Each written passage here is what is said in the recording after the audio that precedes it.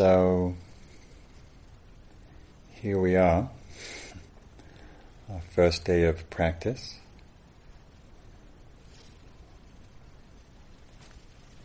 In this building, which was a forest. We are housed in a building of trees, literally, quite obviously.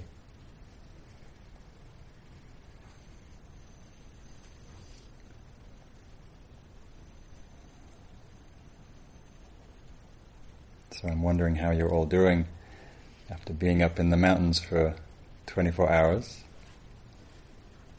Hopefully the mountains are working their magic on you.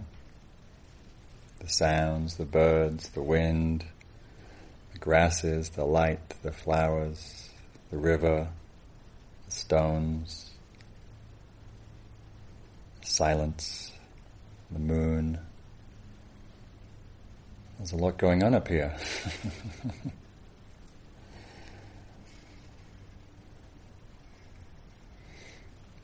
So I wanted to say some words about practice in nature, since that's what we're doing.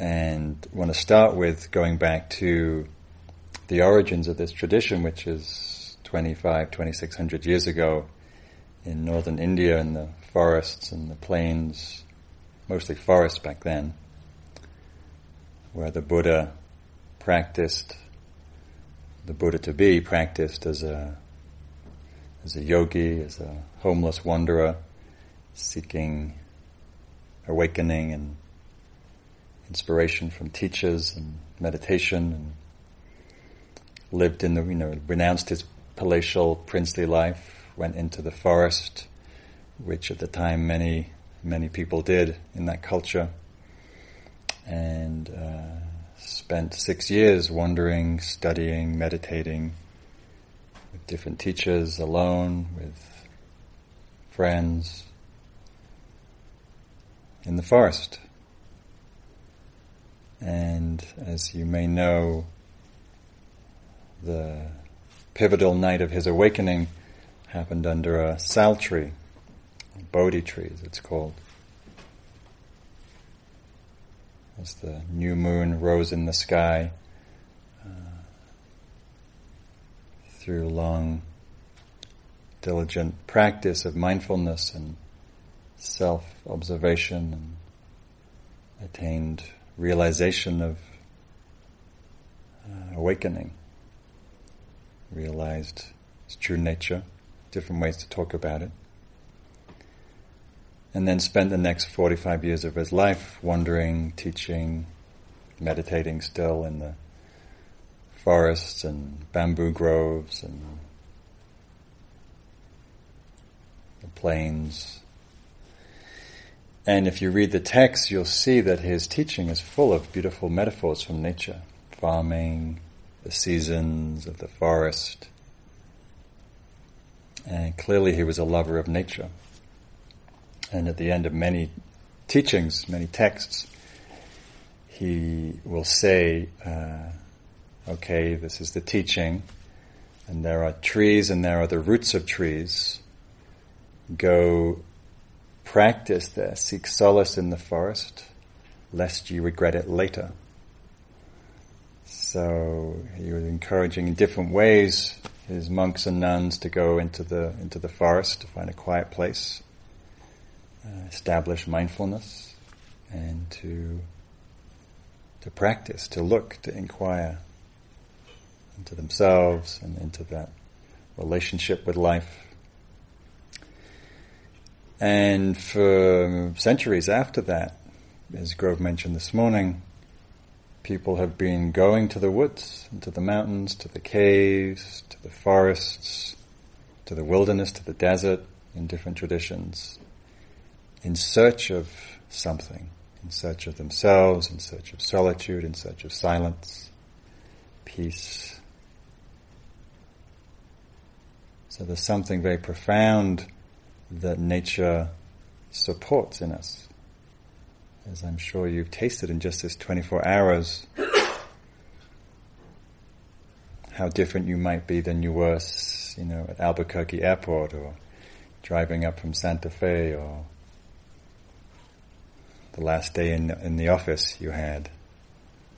And there's something, even if we did absolutely nothing here for the next 5 days and just drank in the ambience of this place, that would have its own profound effect. And mostly what we're doing here is nothing. Really, the less we do, the better.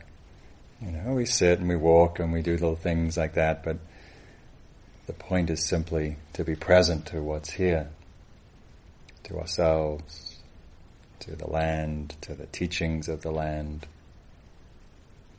So, one of my favorite teachers is no longer alive, Ajahn Buddhadasa, who was a great Thai forest meditation teacher and master.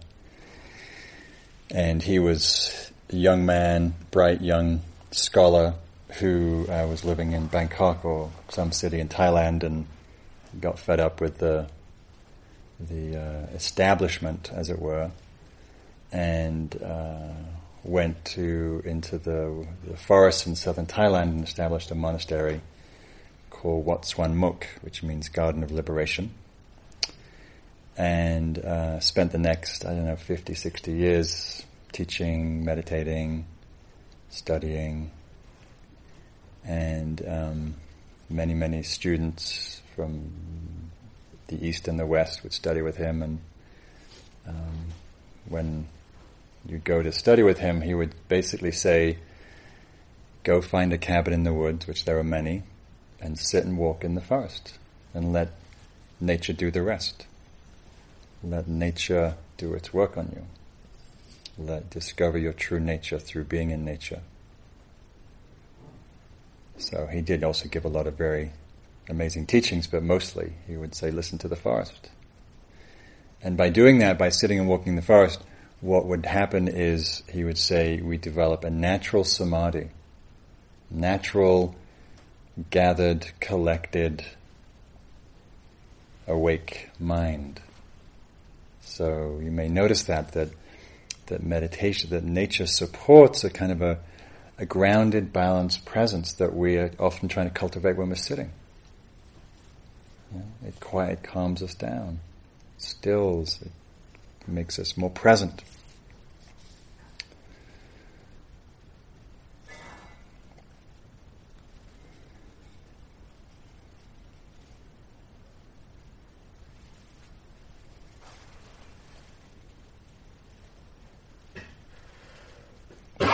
So I'm noticing as I'm sitting here today, feeling both the presence of the land, but also the reverberation from my life. We don't just come to a place and suddenly unwind the last 50 years of our conditioning. The busyness, the rushing, the planning, the thinking, the worrying, the angsting, all the things we normally do with our mind don't just suddenly, we don't leave them at Albuquerque Airport in the locker, unfortunately. They follow us, so we work with that. So maybe you're also noticing that there's both the outer world experience, and then is our inner life that's reverberating from how we've been living. And hopefully they come into more alignment as we spend more time here, as we feel the influence. So I want to say a few words about why we practice outdoors. It might be pretty obvious, but I want to sort of go through them anyway and just highlight some points. And then, and also talk about some of the things that nature practice reveals, and certainly my own experience. So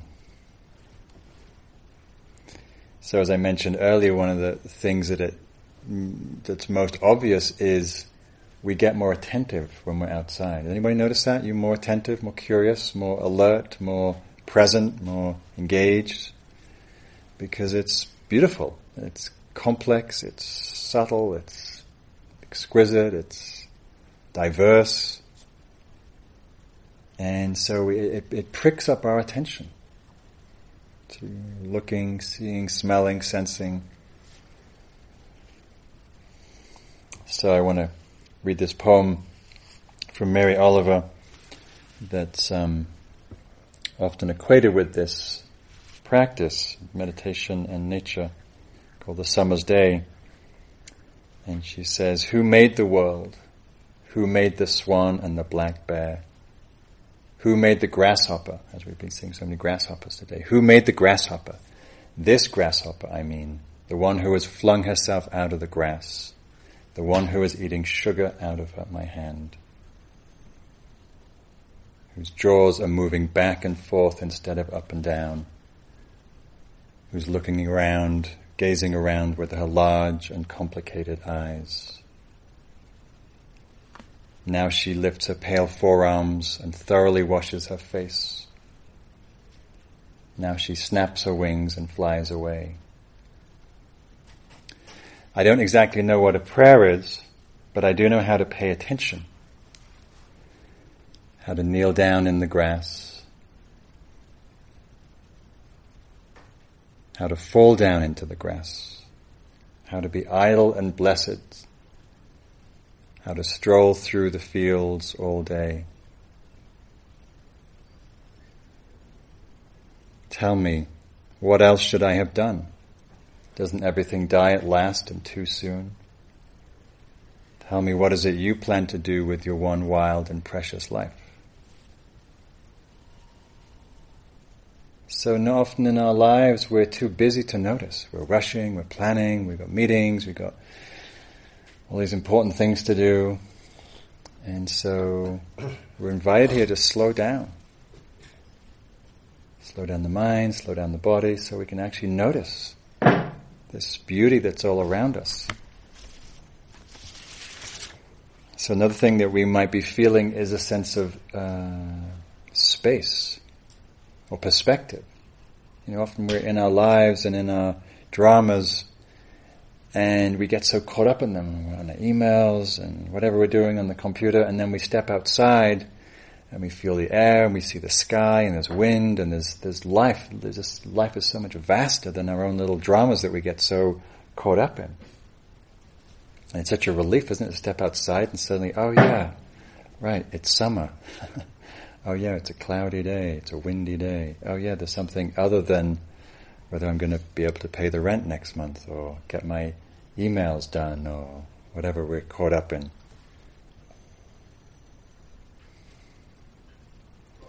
Maybe you're noticing the silence. Maybe you're lying in bed last night, feeling the silence of the night air. Or even with all the, nature's actually rarely silent, if you've probably noticed. It's busy with life. Birds and mating calls and wind and rivers. But beyond that, there's a lot of silence. And even I love listening to the sound of frogs at night or the crickets, which often can get quite loud. But even within that, there's a lot of silence. There's a stillness. We access something deeper or more mysterious.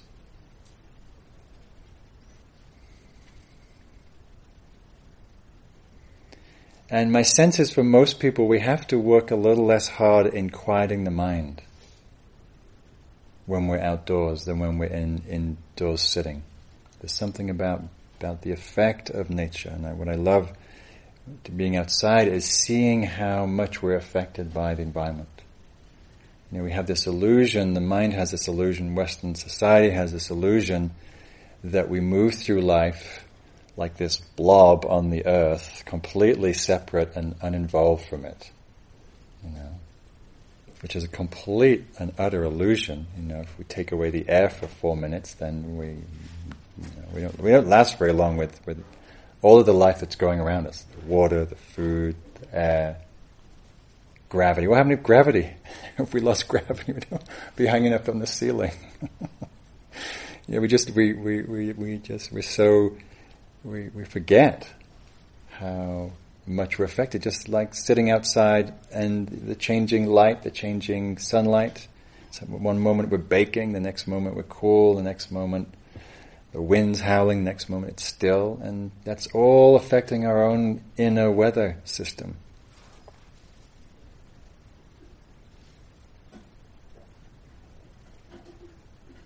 And there's something very beautiful and informative about sensing that we are part of the landscape and we're affected by the landscape.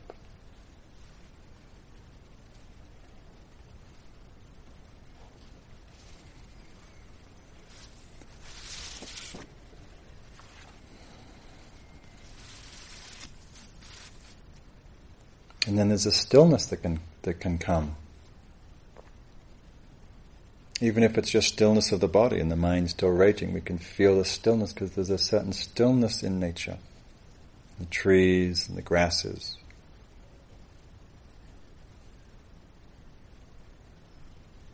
And most of our lives we're not so still. And if the body's not still, the mind's not going to be that still, usually. And if we're not so still, it's hard to settle, it's hard to see clearly. Think about the times you've been really agitated and restless and anxious and worried. We don't see very clearly. To understand what's true, to understand ourselves and life, we need to have need a depth of awareness, depth of presence.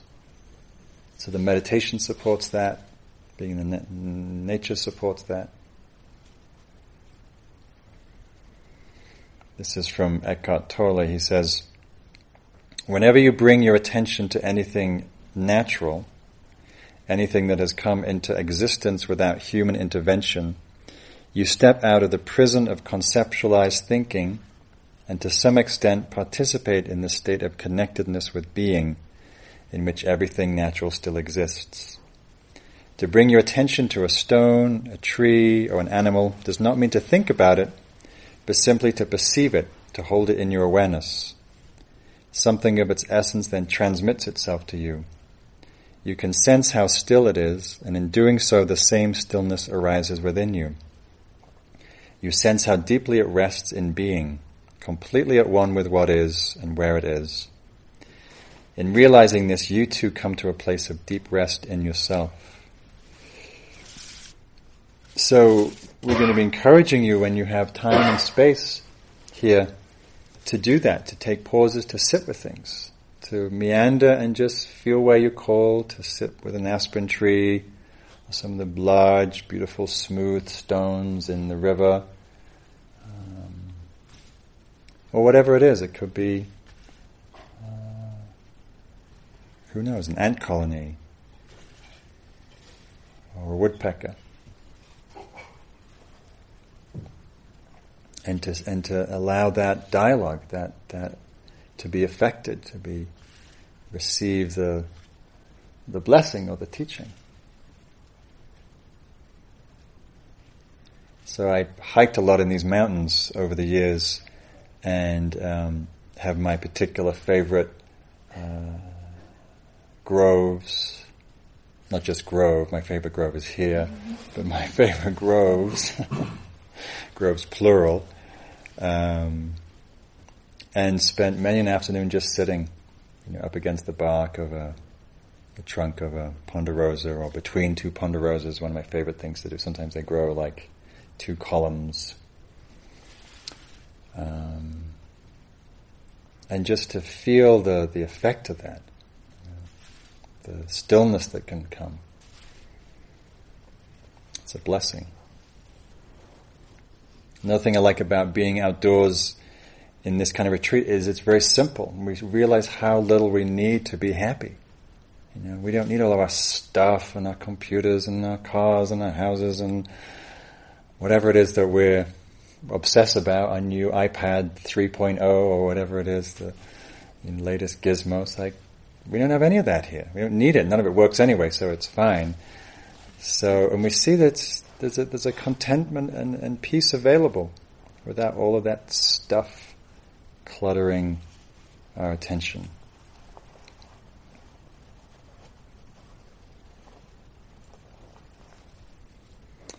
And we're invited into this quality of beginner's mind. Beginner's mind we talk a lot about in meditation, where we bring a childlike curiosity to our experience, especially to nature. So which is easy to lose, because the mind usually doesn't live in this childlike wonder. The mind lives in the realm of the known, in the realm of the conceptual, and so perceives the world through its concepts rather than directly. So we might walk past an amazing tree, and the mind might go, "Oh, yeah, oh, it's a Douglas fir, cool." And we think we know that tree because we know what it is conceptually. Or maybe we're botanists and we know the species of the flower and what they're related to and their Latin names and all of that. But we actually experiencing, we actually feeling, tasting that as if for the first time. You know, I love coming to a place like this where I've been coming for almost 20 years, and you know, like this tree that some of us sat by on the pathway here, and I never know that tree. I'll never know that tree. I get a little taste of it, I get a little sense of it in different light, different times of year, but it's always new, it's always changing, it's always fresh, if I bring that quality of attention. Otherwise it's, oh, that's that old tree sitting by the road that I know. Oh yeah, it's still here. Lots of those other ones in the forest too. So, but when we stop and we slow down enough, when we take in anything, everything's a miracle. You know? Just the grasses that are growing here.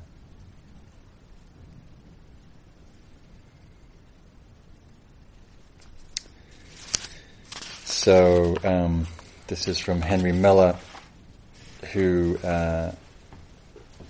the writer who took up painting later in life, and he's using the metaphor of painting as a metaphor for meditation, or this quality of beginner's mind. He says, "I remember well the transformation which took place in me when I first began to view the world with the eyes of a painter. The most familiar things and objects which I had gazed at all my life now became an unending source of wonder, and with wonder, of course, affection. A teapot, an old hammer, a chipped cup, whatever came to hand, I looked upon it as if I had never seen it before. To paint is to love again, to live again, and to see again." And meditation is the same. Mindfulness is the same. When is to see fresh, to see clearly. And when we're looking through those eyes, you know, we're looking at an amazing paradise.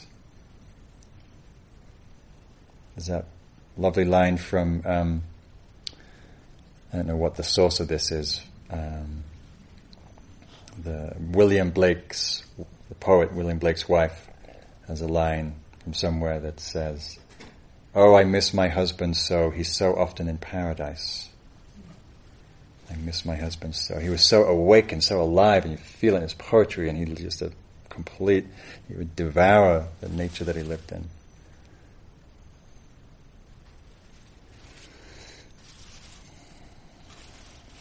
Or as Gary Larson from The Far Side puts it in this cartoon, there's a bunch of cows eating in the field, and there's one cow who's, I guess, living with beginner's mind. He's startled, and he's looking around going, "Hey, wait a minute, this is grass. We've been eating grass."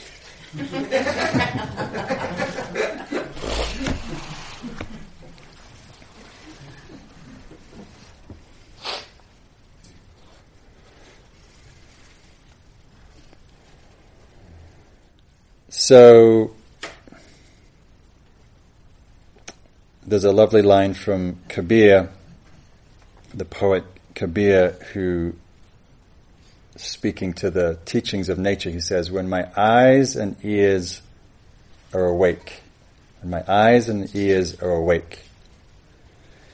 even the leaves on the trees teach like the scriptures." My eyes and ears are awake. Even the leaves on the trees are like teachings from the scriptures, from the holy books.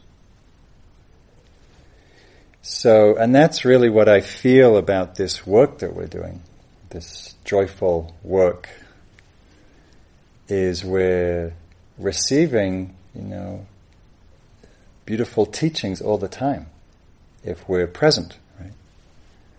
As the sign says in Vegas, you have to be present to win.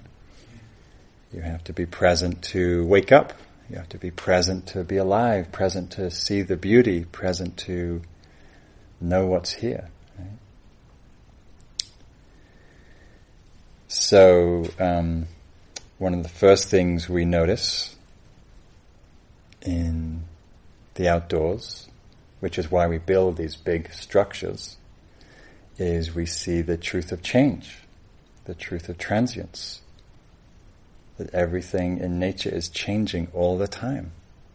The light, the temperature, the colors, the wind, the moisture, the humidity, forms, the seasons, the grasses, the flowers, the cycles of birth and death.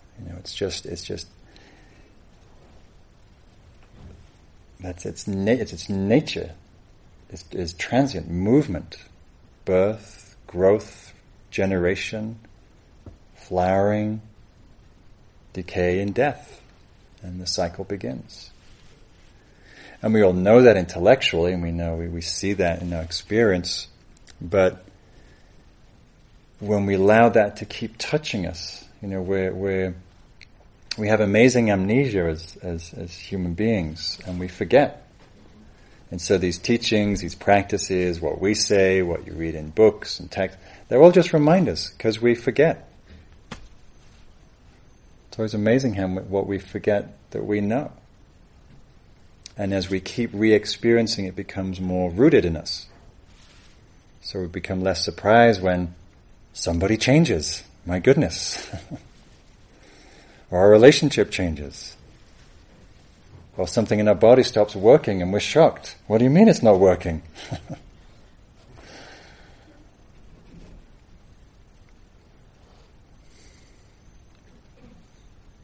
Or our favorite shirt that we've worn. I often I wear the same thing over and over. And I don't think really it's going to last forever, but some part of me does, because whenever it starts fraying around the collar, I go, oh my God, my shirt's fraying. It's decaying. And I'm always shocked. Even though I know, of course, it's not going to last, but I'm still surprised. So we keep practicing to see this more deeply. So when we look in the mirror and we go, oh, some more wrinkles. Oh, we're not surprised. More gray hair, less hair, whatever it is.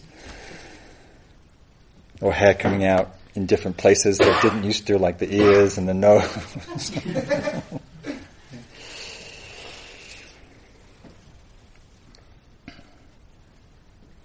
But there's a profound poignancy about coming into very visceral relationship with that transience of life that we see in everything in the natural world.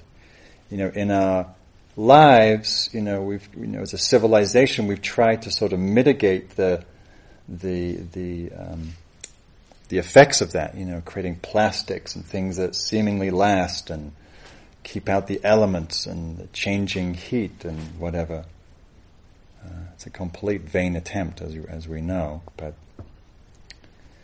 so to be, there's something very, I was just sitting outside and doing an eyes open meditation and just looking at the grasses, and it's just full of life and death. It's full of new grasses, and it's full of dead grasses, and it's full of broken twigs, and it's full of lively beetles, and and there's something in this that resonates. Oh yes, that's true. That's the nature of things. That's how it is. That's how it's supposed to be, because that is how it is. The Dharma teachings, the Dharma means natural law. That is one of the natural laws we learn to come in alignment with. So we don't get so upset when things are difficult, because we know they're going to change. We don't get so giddy and hold on to things when they're amazing, because we know they're going to change. They're great liberators from us from holding on to that which we can't hold on to. And we all know the folly of holding on, but who here is free of holding on to things that they love, or trying to get rid of that which we don't like?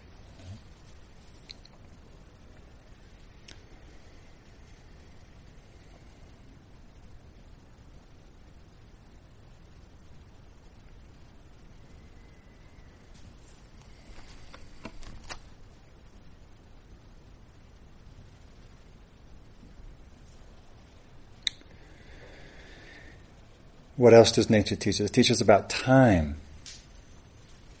Half of you are carrying watches, half of you happily dispense with your watches. When we come out into nature, we shift from linear time to a non-linear time that's not on a schedule, it's not run by minutes and hours and days. We see through the illusion of time. Time is just a conventional reality. That it has its, it's nice to know that 5:30 we're going to have dinner and we can all agree on that and we can all get fed at the same time. It has its place. But we can touch something beyond that conventional time when we come out. We can touch that anywhere in our practice, but it's more available, the timeless.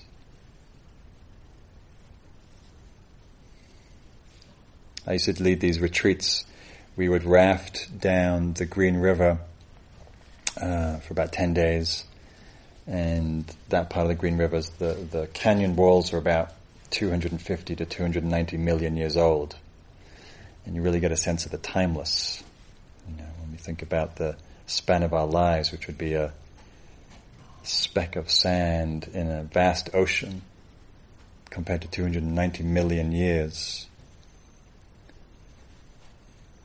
Or we reflect on, I was reading something that was talking about the trees have been around on the Earth's surface for 400 million years. And the first generators of oxygen, vast forests before any other life here was here, because the environment was inhospitable.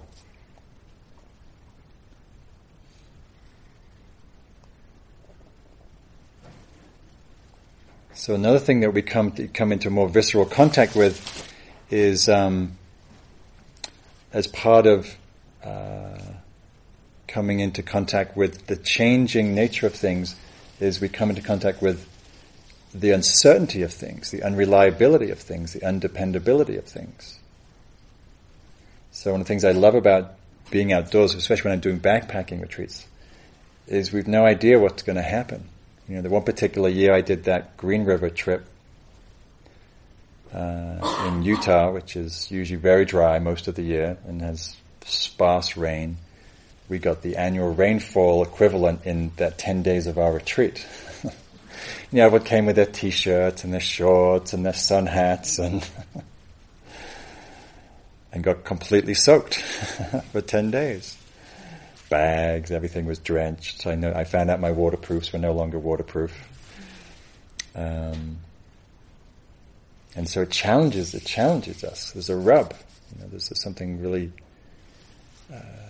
great in that way to be challenged in, because our lives are often so predictable. And we go to sleep when things are predictable. And the truth is, life isn't predictable. It's very unpredictable. The only uncertainty is the only certainty there is in life. It's one of the great Buddhist reflections, to reflect on the uncertainty of life, of death.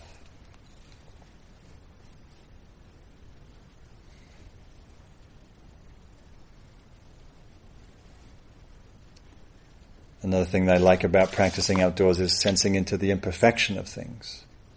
We all have, most people I meet anyway, have a pretty strong drive to perfectionism and to be on this endless self-improvement project, self-help project that is never enough, never good enough. I can never read enough books to find the right thing to fix me and make me into this perfect personality that I'm supposed to be. Good luck, I haven't met anybody yet, thank God, who's like that. But we come out into nature and we see that, what does perfect mean? What is a perfect aspen tree? What is a perfect ponderosa pine? What is a perfect hummingbird? There's no such thing. It's just another concept we overlay on our experience, and then we try to fit ourselves into it, and we suffer. This landscape is perfectly imperfect. And we don't complain if like this beautiful, look at this beautiful old ponderosa pine that's been dead for decades. And We keep waiting for it to fall over, but it never does. And it's beautiful in its dead, decaying perfection. Perfectly imperfect. And we don't go, they could do with a few more branches on the left side to balance it out, the feng shui is a little off there, No, we just see that it has its own unique beauty and character. And hopefully that rubs off on ourselves. We see that we're also just this unique, idiosyncratic, slightly wacky part of nature that's fine just as it is.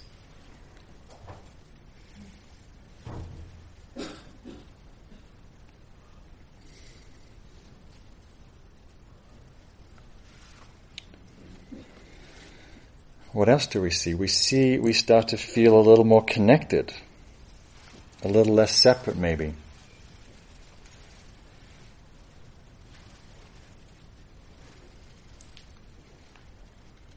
It's this funny thing that we think we're separate from everything else, isn't it? It's a little alienating.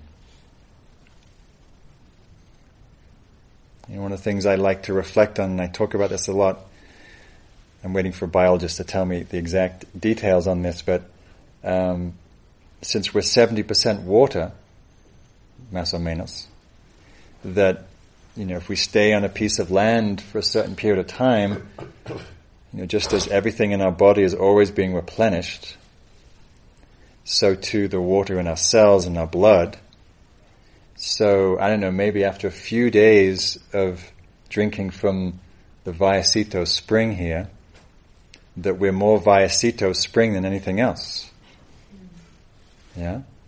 That we're 70% Vallecitos mountain water. But we look at our body and go, nope, just me, I'm just the same as I was. Nothing's changed. But the reality, we're eating the food, the water, the air, and our whole being is completely transformed from a certain perspective.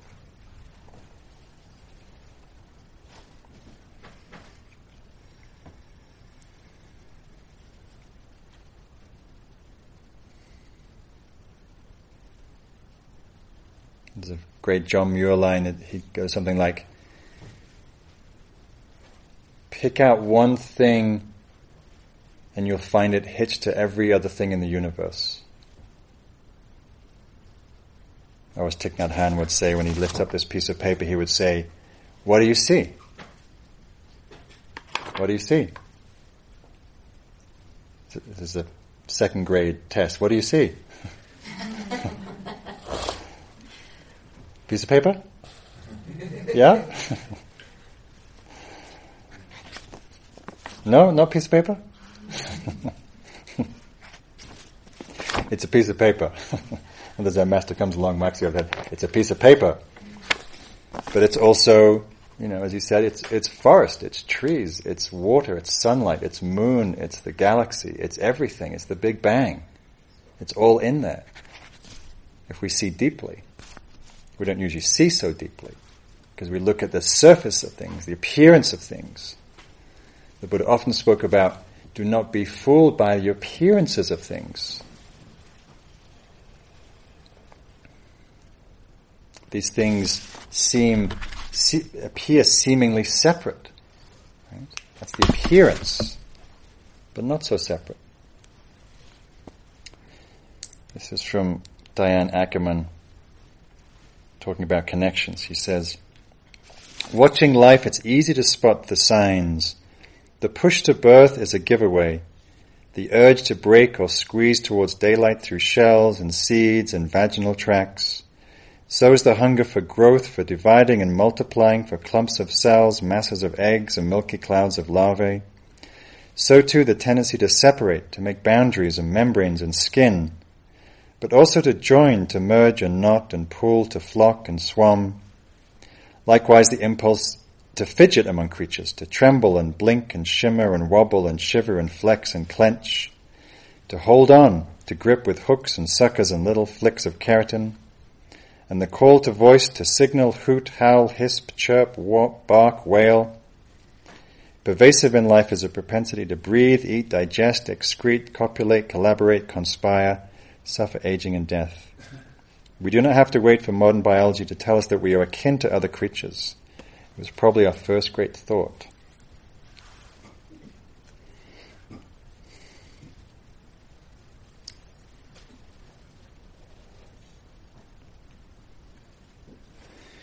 So another of the things that I particularly appreciate being outside is, and it's one of the main reasons I do this work and why I lead so many nature retreats around the country, is to help people fall back in love with the earth.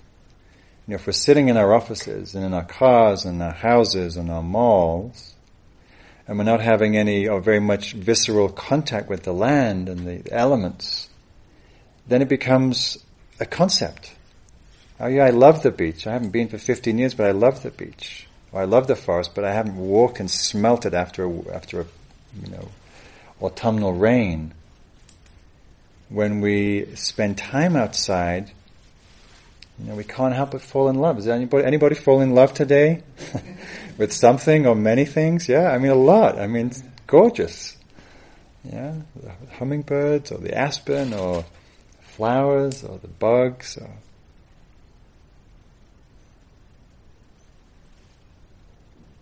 And of course, we take care of that which we love. If we love something, we want to take care of it, just like our loved ones.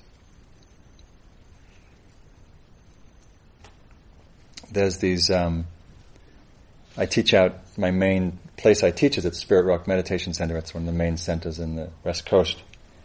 And there's all kinds of wonderful wildlife. We have these turkeys that hang out there all year, and they're very wacky and extremely beautiful when the males are doing their display. And there's lots of fawns this time of year because it's been a sanctuary for many years. Like here, the animals are particularly trusting. So, the students on the retreat get a lot of contact with the fawns and the turkeys and the swallows nest up around the meditation hall, and I just taught a retreat last week, and there was 2 nests, each with 3 fledgling swallows, and then you can see them shivering and looking for mom with the food, and everyone's just falling over themselves in love with these little darling birds, and it's a beautiful thing to let the heart be touched like that. To let the heart be open. It's so easy for us to, as I've said, to separate and to feel distrusting or cautious, and it's something about nature that invites the heart to just blow open. What would the world be like if we all allowed the heart to blow open a little more? So, let yourselves fall in love, or you won't be able to help it, it'll just happen. Fall in love with the land. And this is from Dostoevsky. He says, "Love all creation, the whole of it and every grain of sand. Love every leaf, every ray of light, the animals, the plants. Love everything. If you love everything, you will perceive the divine mystery in things. And once you have perceived it, you'll begin to sense the mystery more and more every day. And you will at last come to love the world with an abiding universal love." So, and the Buddha spoke a lot about cultivating the heart of boundless love, to love all things. So notice that as you're moving about the days here. Let the heart be touched. Notice that. Feel it, allow it, enjoy it, relish it. As we bring attention to something, it allows it to grow and to blossom.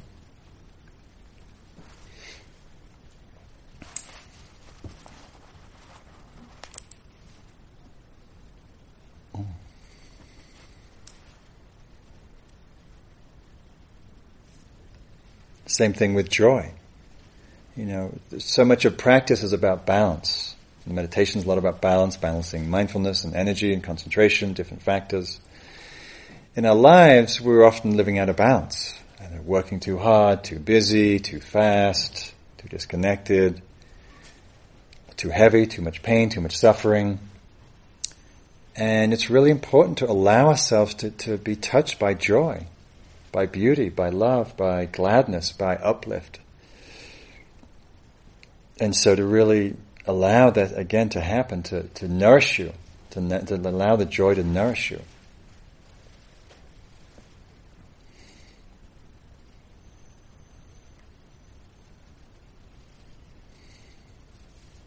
And you're sitting out there watching the hummingbirds feed, and seeing their throats of whatever that wild luminous color is on their neck, the pink and reds. And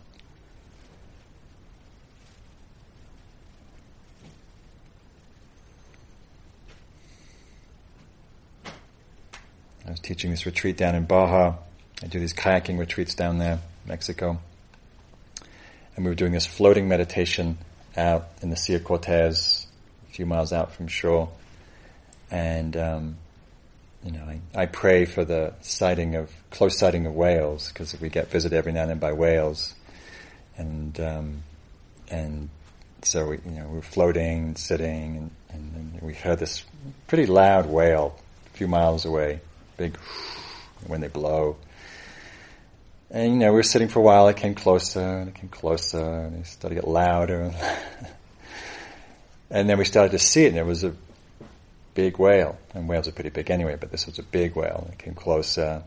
It turns out it was a finback whale, which is the second largest whales in the world, about 120 feet long. And it came to within about 150 feet, which is probably about the length of its body, and stayed a while, blew, looked at us a little bit, and went back to its fishing and playing, and just it was almost hard to contain the joy of just being so close to that kind of creature. It was amazing. So you'll all have your own kinds of visitations and being touched by things.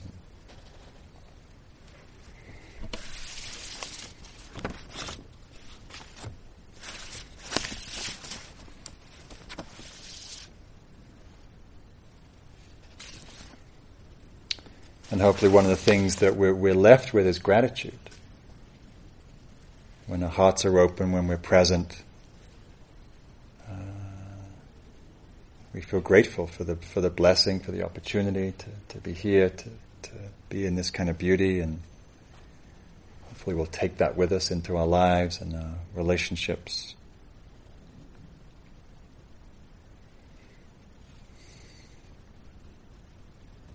So I'll close with a poem.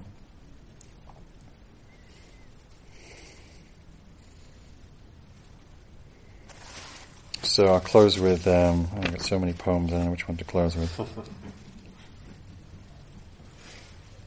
I'll close with one of my poems. How about that? I started writing poems, been writing poems the last couple of years. This is a poem I wrote down in Baja, where the sunrises are just unbelievably gorgeous, and they're very slow. They're about 3 hours long from first light. It's about 4 a.m. It's called Dawn's Palette. She came today, a banquet of colors on her palette, spraying the sea indigo and lilac. With a sweep of her brush, she lit the sky on fire. Meanwhile, the dark leaves of the forest rest in quiet shade, happily overlooked by her artwork. And as time passed, she opened her chest of silver, coating the sea in bullion, then every shade of grey. Later, as she breathed her tropical breath, thick clouds billowed, eclipsing the rose horizon with a heavy solemnity. While I prayed to the gods of the morning, with nothing but gratitude in this growing heart, what else is left when I'm opened so wide and filled to the brim with grace?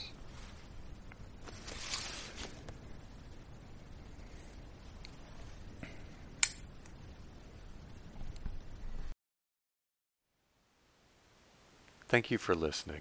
To learn how you can support the teachers and Dharma Seed, please visit dharmaseed.org/donate.